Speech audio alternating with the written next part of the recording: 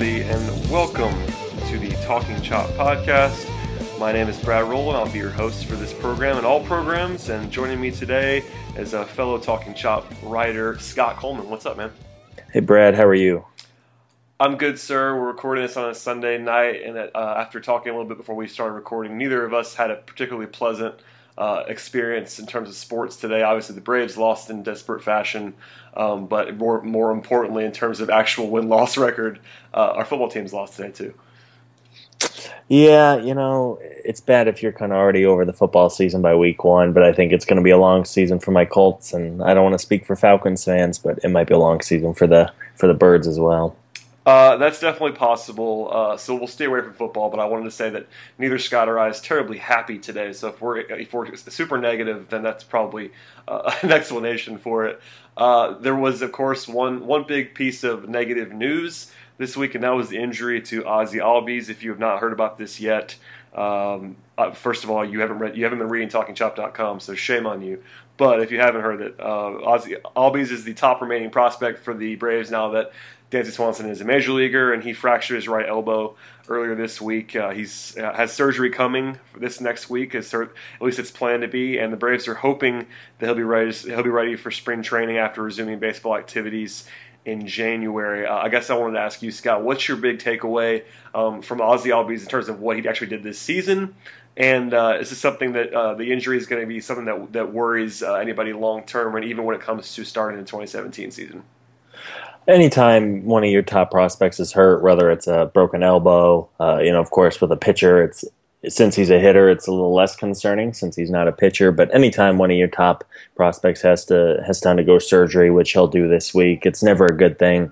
You will say, though, if a player did have to suffer a serious injury, the final week of the minor league season would be the week to do it. It's not as if he's going to miss an entire year.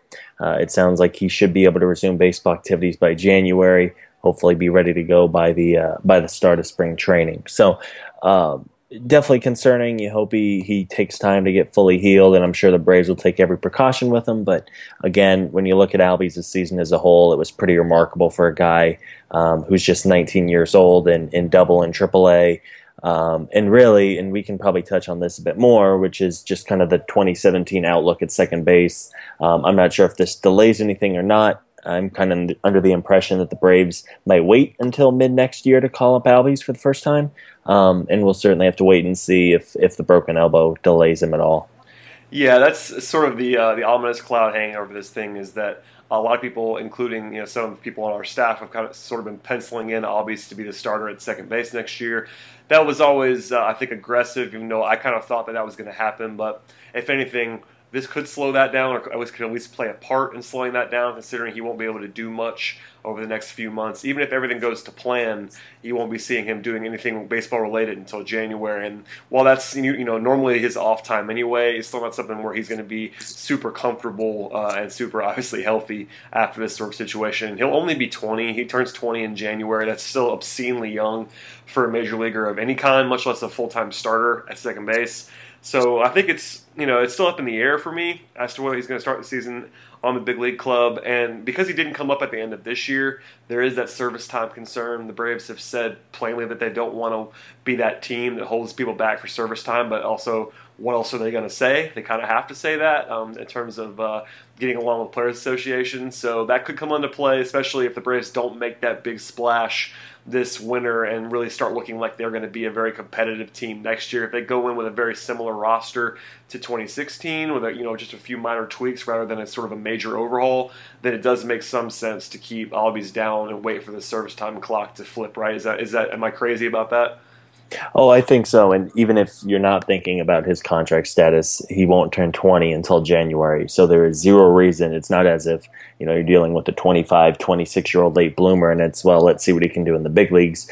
You're talking to a guy who won't be able to legally drink alcohol in this country for another 16 months or so. He's just so young. Like, it's, he's your top prospect, and he was in AAA this year for some of the season. So you just assume that guy's going to obviously jump up. But 19-year-olds just don't come up. It doesn't really happen very often, especially in today's baseball. The last time that came up for the Braves was, I think, Rafael Furcal maybe was the last time a 19-year-old came up.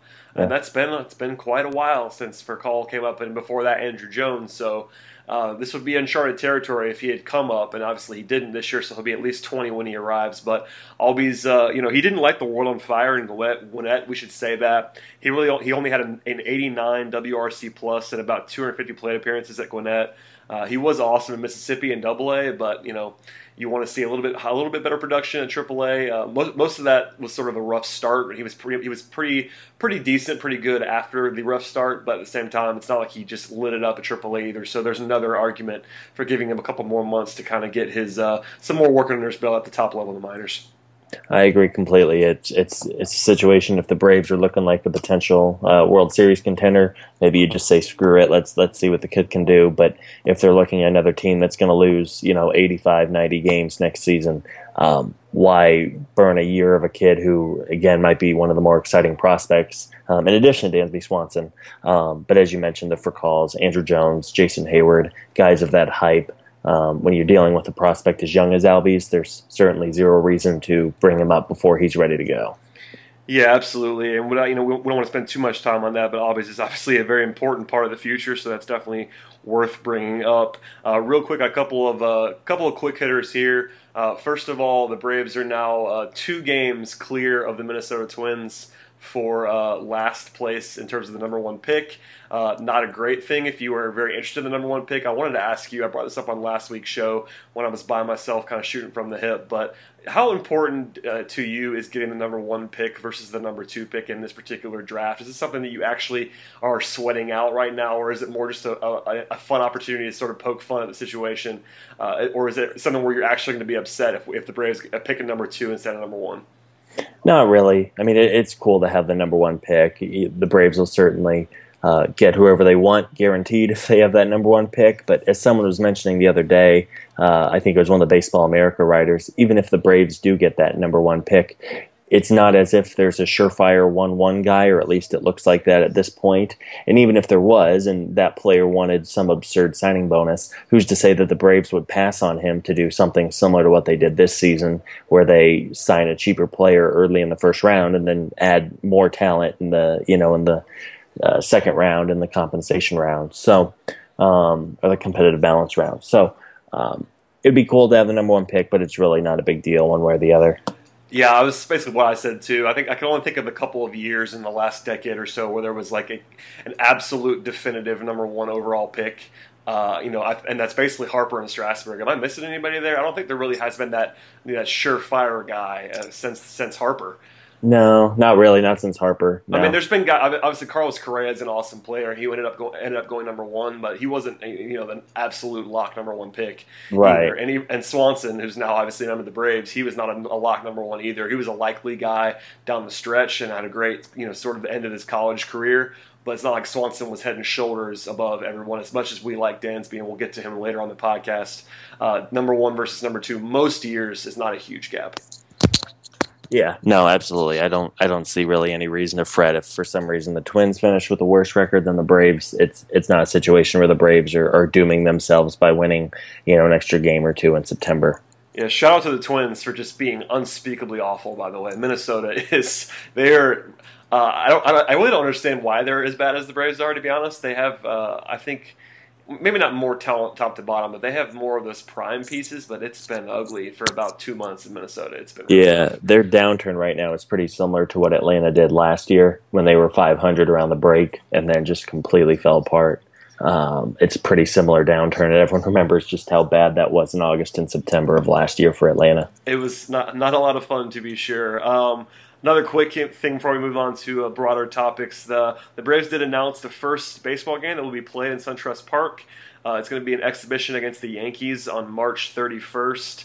That's obviously not something that's worth a ton of analysis, but I did think it was noteworthy that the team announced that it was only going to be for the A-list members, which is the season ticket holders. I'm not sure why they would do that. And people didn't seem to respond very well. I know, Scott, you're not local. For people that don't know this, Scott lives in Arizona, so I'm sure you're not dialed in here. But situation that I found interesting, and I wanted to know what you thought about it from afar as to what that people were actually like heated about this, and I don't really understand why. But on the other side, it was kind of confusing why the Braves would even do this and say, "Oh, by the way, you're only allowed to do this if you are an A-list member." Yeah, my only thought is, of course, opening a brand new stadium, there's going to be plenty of hiccups in the first couple days. If you can get maybe 20,000 people or so to the stadium, even if it's just season ticket holders or some Yankee fans who won't normally see the Yankees in Cobb County, they scalp a ticket or two, kind of like a test run. Of course, there's going to be 42,000 people there on the home opener. If you can at least get some of the kinks out, grease the wheels, make sure the popcorn and hot dog machines are working, make sure the ticket scanners are working. It might save a bit of a headache for the home opener, but other than that, I thought it was kind of odd that it'd be exclusive, but whatever. It's an exhibition game, and at that point, we'll have our eyes turned to the regular season. Yeah, people were heated, and I thought it was pretty amusing. But yeah, I'm kind of with you. It's not really harming many people. I wouldn't personally be super excited to go to that. It'd be cool to see the stadium, but I'd rather go to a game that matters. Yeah. And I'm sure the team's going to have every incentive to play some of the guys who you would normally see, some regulars, so people want to come. But normally those first couple exhibition games at home are kind of not worth going to. As someone who's been to a few of them at Turner Field, it's usually sort of throwaway games that nobody's really interested in. So my advice would be to, I'm not trying to tell you not to patronize the Atlanta Braves, but if you're picking one game to go to next year, do not make it that one. No. Even if they open it up, and that probably won't happen. I did want to mention something that actually came from Mark Bowman, who we like a great deal from MLB.com, covers the Braves for a long, long time. He poured a bunch of cold water this week on the speculation that the Braves could pursue a big-ticket third baseman in free agency. He said, and I quote, "Atlanta does not want to lose a draft pick." And he used that as a reason that they won't sign players like Martin Prado, who's a guy we talked about on this podcast a lot, or Justin Turner, because those are guys who have been so good that their current teams are probably going to offer them a qualifying offer, meaning that the Braves would have to pay up with a pretty significant draft pick in order to sign those guys. Also, Bowman indicated that the team wouldn't like to get into a long-term commitment that can block somebody like Austin Riley in the long term. That one's a little bit more dubious, in my opinion. But I'm interested just to see what you thought about those 2 points from Mark, and also the fact that he brought up Rio Ruiz as a potential platoon guy next year in 2017 because of his splits at a AAA level. So, we talked a lot about third base, but this is sort of a new, not a revelation, but Bowman's very keyed in and would certainly know more about the front office thinking than you or I would, so I thought it was pretty interesting. Yeah, the bit about the draft pick is certainly interesting in the sense that the Braves would lose one. However, because the top 10 picks are protected, it wouldn't be like the Braves would be surrendering the number 1 or 2 pick to get a Prado or Turner. At least in my opinion, I don't think it's as cut and dry as no, we won't, because we won't give up a draft pick. If the price is right on the talent like Martin Prado or Justin Turner, and the cost is going to be, the 45th overall pick in the draft, I don't think that's a situation where John Coppolella hangs up the phone and says, no way. I could be wrong. Bowman could certainly be right. But I don't think it's going to be quite as cut and dry. But to me, I'm not really sure that it happens more of a sense of why would Prado or Turner want to come to the Braves at this point. They're both veterans. They're in their 30s. They're probably looking to be on a contending team, and while the Braves will have money to spend this offseason, they're not going to be able to blow everybody away, up everyone's best offer by $5 or $6 million annually. So it'd be nice to get a Justin Turner for the middle of the order. It'd be nice to get Prado and what he brings on the field, his versatility, and what he does in the clubhouse. But I really don't think it's going to happen for a couple of reasons. More so than just the draft pick, just being that I'm not sure that Prado or Turner are going to be lining up outside SunTrust Park waiting to sign the contract on a team that probably won't contend for at least another 2 years or so. Yeah, I think there's been some notion, and it's at least believable that Prado especially would potentially take a little bit less money than than you would think to come back to Atlanta, considering he likes the organization and succeeded here previously. But I think the draft pick stuff makes it even more unlikely that the Braves could get a discount on one of those guys, because they'd have to almost get more of a discount in order to surrender that draft pick. I don't think they're going to be able to be willing to pay market value for a guy like Prado, which is going to be at least an 8-figure per year contract, and then surrender a draft pick. It'd make more sense if they got if you got a great deal, like you said before, on a free agent, then sure, give up the pick. But you don't want to pay market value and give up a pick. That's not a great thing, especially for both these guys are very nice players. Especially Turner's been great at the plate last couple of years, but they're not superstars either. If you're getting a superstar, it's a lot easier to surrender a draft pick. But if for these those middle tier, even if they're upper middle tier free agents like these two guys would be, they're both older. They're not going to be super building blocks on your next World Series team down the road. So I do see where Bowman's coming from, but you're right. It doesn't rule the Braves out if they get a great deal on somebody, but in free agency, as we kind of know, great deals and great values are not exactly easy to come by, especially for guys at this level who actually are going to command qualifying offers. Normally, these guys either get super overpaid or they just dangle on the wind because nobody wants to give up a draft pick. I agree with everything you said. I really don't think the Braves are going to make a huge splash. I think they'll probably add a mid-rotation starter, maybe a veteran for the bullpen, and maybe a bat. But I really think it's going to be a quieter offseason for the team. But we can certainly dig into the outlook for 2017 later today and then in the coming weeks. Yeah, and we always that's certainly going to be a theme. That's what happens when the team is bad on the field in 2016 is that you start looking forward, and we've been doing that for quite a while, so hard to blame us on that one. But I do like what Bowman said about Ruiz as a platoon partner, potentially if they were to get a low-cost option, or even go with Garcia, who is – Donald Garcia is a terrible defensive player at third base, but he's been better on defense this year, I think, especially since the first couple months. And if they could do worse than a platoon of Garcia and Ruiz, it wouldn't be great, but they could probably get away with that. I do want to get to a mailbag question, though, of a specific name that we got this week. It comes from Benjamin Lewis on Twitter, and he asks whether it would be worth trading for a guy like Todd Frazier. Frazier, just for some background, is a 30-year-old third baseman / DH that has 35 home runs this year for the White Sox. The downside, though, for a guy like Frazier is that he's only under contract for one more season. He'll be arbitration eligible for 2017, and he also is having a down season with a .299 on-base percentage, which is not ideal, but a power guy and certainly a short-term option. But personally for me, I wouldn't love this because you don't want to go for 1 year guys that you're going to have to pay, but I wanted to at least ask you since we got the question. Yeah, on that point exactly. If he was signed for a couple seasons after next year, it'd be worthwhile, but considering he will be a free agent in a year, he would be an interesting buy low candidate. He was much, much better with Cincinnati than he was. He's been pretty average in Chicago this year, hitting just .214, sub 300 on base percentage, as you mentioned. There has been some unluckiness too. His BABIP was just .219. He might just be struggling to adjust into a league he's never really played in before. So he's certainly an interesting candidate. However, I would like to kind of see what Rio Ruiz can do. He has pretty drastic splits. He hits righties really well, but is basically invisible against left-handed pitching, being a left-handed hitter, or at least that was the case in Gwinnett this year. Instead of just kind of handing over the keys to him, if you do pair him with Adonis Garcia, it allows him to get his feet wet. It allows the Braves to kind of see what they may have in Ruiz. And who knows, maybe he comes up, sets the world on fire, and they found their starting third baseman the next couple of years, or they realize he's more of a platoon guy, and then next year they're able to think about their long-term options at third, whether it be a guy like Austin Riley, or if they're going to have to hit the market, they could always go sign to Todd Frazier in 14 months from now without having to surrender the prospects to get him.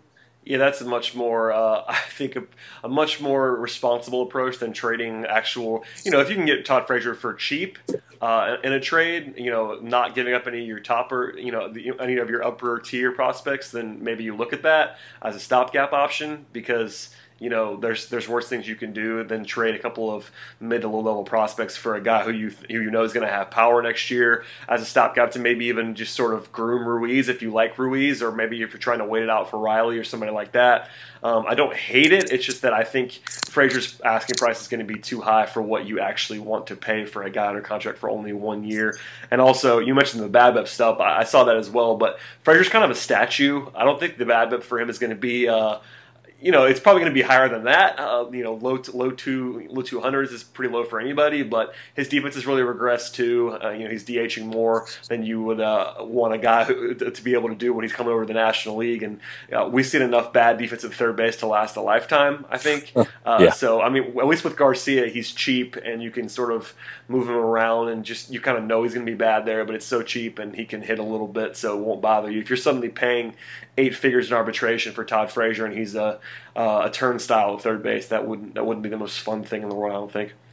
Yeah, I think if you're the Braves again, I don't think you make any big moves this offseason. I think you just kind of stay the course and evaluate what you have, let the kids have another season to develop, and then really kind of make sense of what the team needs to do in 2017 when there will be a monstrous free agent class on the way. As everyone should know, this upcoming free agent class is nothing spectacular, and I think the Braves, just in their situation now, are probably best served to hold on and stand by and just kind of see where they're at this time in 12 months. I just like teeing you up for that, since I think we can't say it enough. Whenever I ask about mailbag questions, then we get a ton, and we appreciate them for sure. But I'd say probably half of them have to do with big ticket free agents in 2016, and A, there aren't that many of them, and B, it doesn't make a ton of sense. So we're going to keep saying it until we stop getting all those questions. We love questions, but they're going to be. I think a lot of Braves fans are still holding on to hope that this team's going to spend $50 million a year in free agency this year and suddenly become this 90-win club next year. And I just don't think it's very realistic. And I think we're both on the same page with that. And that even if they did that, it would not be a fiscally responsible move unless this ownership group's ready to spend more money than they ever have before. And I'd rather just take it slow, continue to rebuild. I think Copy's going to be where we are on this, and just take that slow approach. Maybe I have one guy. That wouldn't shock me if they spent some money somewhere. You mentioned a middle rotation starter. That would not surprise me at all. I think there's going to be a veteran somewhere in the rotation, even if it's a Bud Norris type that's a more low-end option that they end up flipping. I think they're going to start the season next year with at least one veteran outside of Julio Teheran. I just don't know who that guy's going to be. I'm sure we're going to get questions about who it's going to be, and maybe down the road, once the season's over, we'll look at the options, one by one or in groups of actual free agents. But for now, we'll just say veteran X stopgap guy would be what I would say. Yeah, they're going to have to add somebody. I don't think they're going to go as young as they are right now into a brand new stadium next season. That'd be of interest, though. I'd like to see fifth starter. I don't know, fifth starter John Gant would be. I like John Gant for some reason.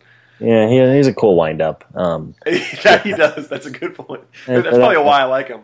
And a big curveball, but half the time that curveball's right down the middle of the plate, and then it goes very far. So. Yeah, make no mistake. John Gant's not good. He's just the guy I sort of find interesting in that fifth spot. Sure. But yeah, it's better than Williams Perez. Am I right? Oh my God, I can't handle. I had to ask you, Williams. It's just you see him on the probable pitchers list, and I don't even follow along like on GameCast. It's to the point now where I'll tune in if it's Fulte or Julio, even Whistler or Blair, fun to watch. But if it's Williams Perez or De La Cruz or someone like that, it's tough to even crank up to watch an inning of it. Yeah, listen, I was very early on the Williams Perez is not good thing. At the start of this podcast with Carlos and I would regularly do 3-minute rants on Williams Perez, and I've given up on doing those, but I had to ask you since I saw you tweeting about it. That was I'm done with Williams Perez. We'll yeah, I can't imagine he pitches much more with the Braves. Yes. All right, on to our weekly Dansby Swanson update. That's something that has to happen. Dansby's offensive numbers look great. He's hitting 306, 354, 431 in terms of slash, which is not incredible by any means, but very, very solid for a rookie. There are defensive concerns. He made a big error on Friday night. I had the recap, and people got mad at me that I didn't mention him by name when I referenced the error. Yes, it was Dansby that made the error. That was in the middle of a costly inning that the Braves ended up blowing that game. But what are your overall thoughts? I haven't had you on since he's come up. Overall thoughts on Dansby? What is he better than you thought he'd be so far? Any reason to worry about the defense, et cetera, et cetera? On the defense, I think anytime you have a young prospect who comes up and was consistently strong in the field, he rates as both a plus, glove and arm, and showed that in the minor leagues. I think it's probably a little bit of the jitters. He's only played about 15 or 20 games in the big leagues. Of course, he's getting used to, the major league fields. I'm not really concerned about it now. If we're having the same conversation in a year from now, then you really do kind of start to wonder. But I think he's going to be fine defensively, just kind of taking his licks. He kind of owned up to that big error he made on, was it Friday or Saturday night? Just said he was trying to rush a play. He was trying to just grab a high chopper and get to the bag and then throw it to first, and he just kind of rushed it. It's a mistake that you would expect a 22-year-old rookie who's 20 games into his big league, first taste of the big leagues to make. So the defense not worried about. Offensively, you mentioned the 306, 354, 431 slash. I kind of think that's who Dansby is going to be moving forward, which as a shortstop, that would provide a ton of value. That would make him about a 3 to 4 win player every single year. And I think he might have a little less of a batting average, which is fine. It's kind of an empty stat. Maybe a little more power because he has shown some pop in the minors. So offensively, I think this is kind of who he is, and I think that he's going to be steady and an ideal number 2 hitter for a long time. And we'll see how he finishes out the year defensively, but I'm really not too worried about that. What about you? Yeah, I'm not worried about the defense at all, to be honest. It's early, like you said. That one particular play, it did look like he rushed it. That's a great boy. I missed that quote from him, but it certainly looked like he rushed it. He's very young. He's probably pressing just a tad. At the plate, he looks good. I mean, he's making hard contact. So I'm inclined to agree with you on the slash stuff overall. I think his upside is somewhere in that low 800s OPS level, and this right now he's sitting in the 785 range. So maybe a little bit more growth. I don't think he's going to be a guy that routinely posts north of 850 OPSs. That's probably not going to happen. That's the uber elite guy at shortstop. I don't really see that. It could happen down the line. I think his play discipline will probably get a little bit better as he gets older, and most guys do. But yeah, I think this is, his bat's playing well and kind of the way that we envisioned it. I think maybe a little bit better just early on because you expect rookies to kind of struggle a little bit, but he's hitting the ball well. And the defense, I basically have zero concern. Again, if you're right. If we see this in a year and he's made, 30 errors at shortstop, which is kind of what the pace he's on, that 25, 30 error range, errors aren't everything, but he hasn't been good, I don't think, defensively. But seeing all the reports, all the scouting reports on him, all the stuff about his tools are pretty evident, especially the arm is pretty much on display. He's made a couple of highlight reel plays at shortstop too. I'm not worried. I'm just not. It's too early. But I know people around the fan base are worried because this is the first they've actually seen of him, and it's been inconsistent. The defensive numbers have not been kind to him either. But again, this is a super duper small sample for a very young rookie, and Swanson's a guy who I'm super excited about. He's not going to be one of the top 10 players in baseball, but he'll be a solidly above average to great shortstop, I think, in short order. Yeah, I'm with you completely. It's really nothing to worry about. I think Dansby will be fine, and his work ethic and just kind of whole mentality towards the game, I think, is going to suit him up for a strong offseason and then a really nice rookie campaign next year. We did get a mailbag question. This is a quick one from Stephen Phillips on Twitter, and he asks if Dansby's going to lose his rookie status for next year because he's going to be on the roster for 47 days. I did a little bit of research here, and you might be able to correct me if I'm wrong in interpreting this, but MLB.com says that 130 at-bats is the threshold for rookie status. Dansby's probably going to clear that if he plays healthy the rest of the way here in September. He's probably going to clear that, which means he won't be a rookie next year. We'll see if the Braves let him reach that, but I think if he's in the lineup every day, he's going to get there. And the other thing is 45 days on the roster, which is the question in the mailbag. But that only applies when the team is using a normal 25-man roster. So September does not count toward that. So the at-bats is the only concern. And again, unless you're really worried about Dansby trying to win Rookie of the Year, this doesn't really matter much. But if you do care about that, if I'm interpreting it right, I think you're going to be in trouble. This is going to be Dansby's rookie season, and he's obviously not going to win it this year. Yep. No, and again, it's the Rookie of the Year thing would be cool, but whether or not he's a rookie or not next season really doesn't matter in the grand scheme. It doesn't matter at all, really. But I want to win awards, Scott. We won awards for the Braves. That's right. Yeah. Either way, I can't imagine it's really going into any of the decision making for the Braves. And I do kind of like that they've been giving him a day off after every 2 or 3, especially considering this is his full year. Whether or not he hits that threshold to kind of eliminate his rookie status doesn't really matter a whole bunch to me. Yeah, I love the days off. We brought it up, I think it was 2 weeks ago on the podcast, where he suddenly had a day off and people freaked out. And I was like, guys, they have no reason to push him. If he's tired and Hmm. he's admitted to being tired, he's never played as much baseball in his life, and no rookie has, especially if they're, he went all the way to the College World Series, played the rest, and then was suddenly up. So it's like, this guy's going to have to, I think, build up to it a little bit. I'm not saying he's going to play 120 games next year, because if he's the shortstop, he's going to play more than that. But this year, there's every reason to take it easy and give him a day off whenever he wants one. Yeah, somebody said the other day that Dansby has not had 3 consecutive days off from baseball in like 8 months or something like that, because in the minor leagues he did the USA versus the World All-Star game, and then I want to say he was a All-Star in either high A or double A ball. So he's not had, I think it was 3 consecutive days without having a baseball game. That's pretty incredible for anyone, let alone a guy who is in his first pro season. So yeah, absolutely, give him all the time he needs. We got 20 or so games left here, and it's not worth just grinding him down to the very end. Want to make sure he's getting a taste of the big leagues, but he doesn't need to be out there for 9 innings every single day. It's also how guys get hurt. If their bodies are tired, you don't want to push those guys, because that's, the likelihood of injury skyrockets when guys are worn out. So again, every reason to take it easy. Before we get out of here, Scott, I do have to ask you about Ender Inciarte, who was an old favorite of both of ours. I know you saw the Braves play since we talked last locally in Arizona, but Inciarte is up to a 3.3 WAR according to Fangraphs, and more importantly, at least for me, he's up to a 95 WRC plus. He's really become this season an average hitter, which is all he ever needs to be, considering his glove and his other value that he brings. Overall takeaways from Ender: are you pleased with what you see? I think it's pretty safe to say that he's been really, really good, but really at the plate, is it something that you think is sustainable, just to be a guy in that 100 range, that average hitter range in terms of WRC plus? I feel like I say this every single time I do a podcast with you. Oh, I'm sure you do, but let's do it again. I still... No, I was just saying, I can't believe the Dansby Swanson and Inciarte trade happened. I really can't. Don't forget about Aaron Blair, who's off the radar, but still another guy that we got in that deal. Him and his Twitter account. Oh Lord. But yeah, so but no, I mean, I can't believe that the Braves have Inciarte for what they gave up for him. He looked great in Arizona. He really does a great job of doing what he's supposed to do, which is get on base, play defense. He works the count well. His on base percentage is about 350, which is perfect.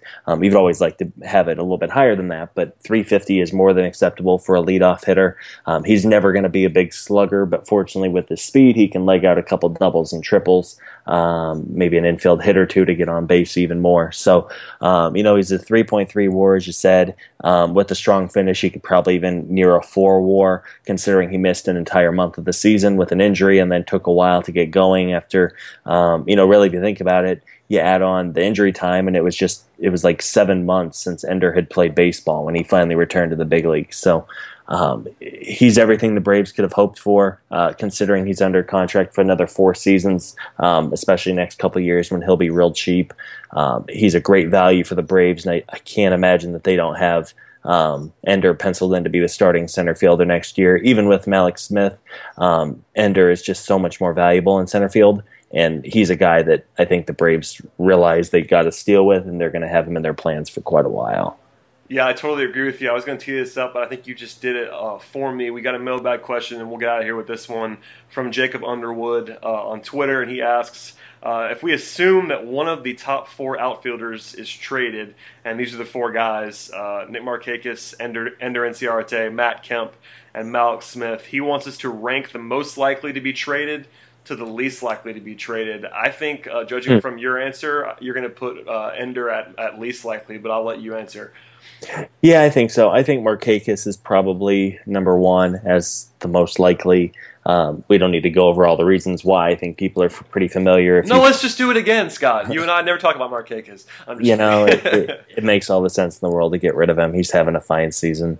I guess I guess Matt Kemp would be second. If an American League team came calling and desperate for a DH, it might make sense. But I like what Kemp brings. He brings power to a team that has very little.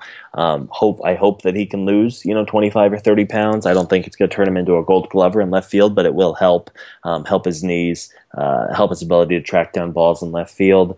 So I'd say Markakis, Kemp, then Malix. I think Malix is a potential trade candidate, especially if the Braves want to try to trade for a pitcher. I think he's a guy who could be an appealing piece and might be able to fetch a decent pitcher, or at least be part of a piece or a part of a package that fetches a pitcher.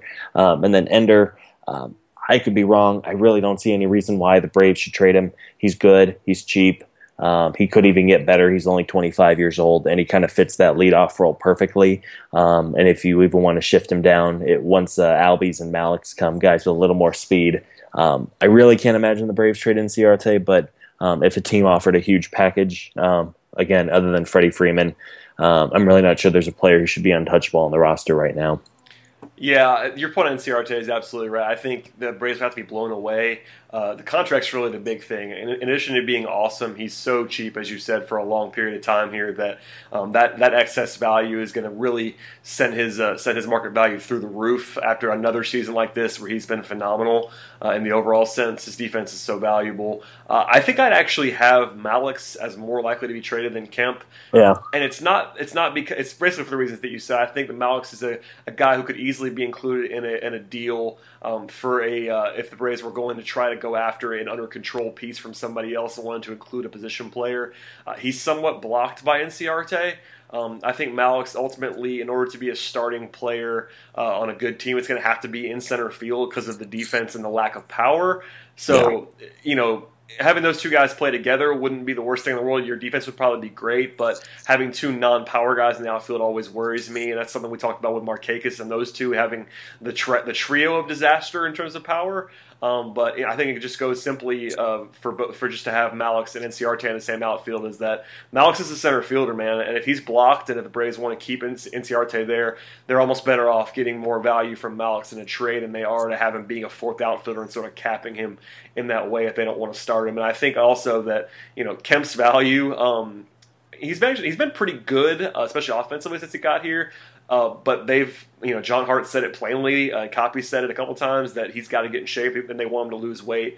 They're going to give him a chance to do that, I'm pretty sure. And that's a guy who they can sell to the fan base as a power bat. They can say, "Look, we know Matt Kemp's super famous, and here he is." And they need the power. I mean, especially right-handed power. Outside of Freeman on the left side, they really need that right-handed power bat.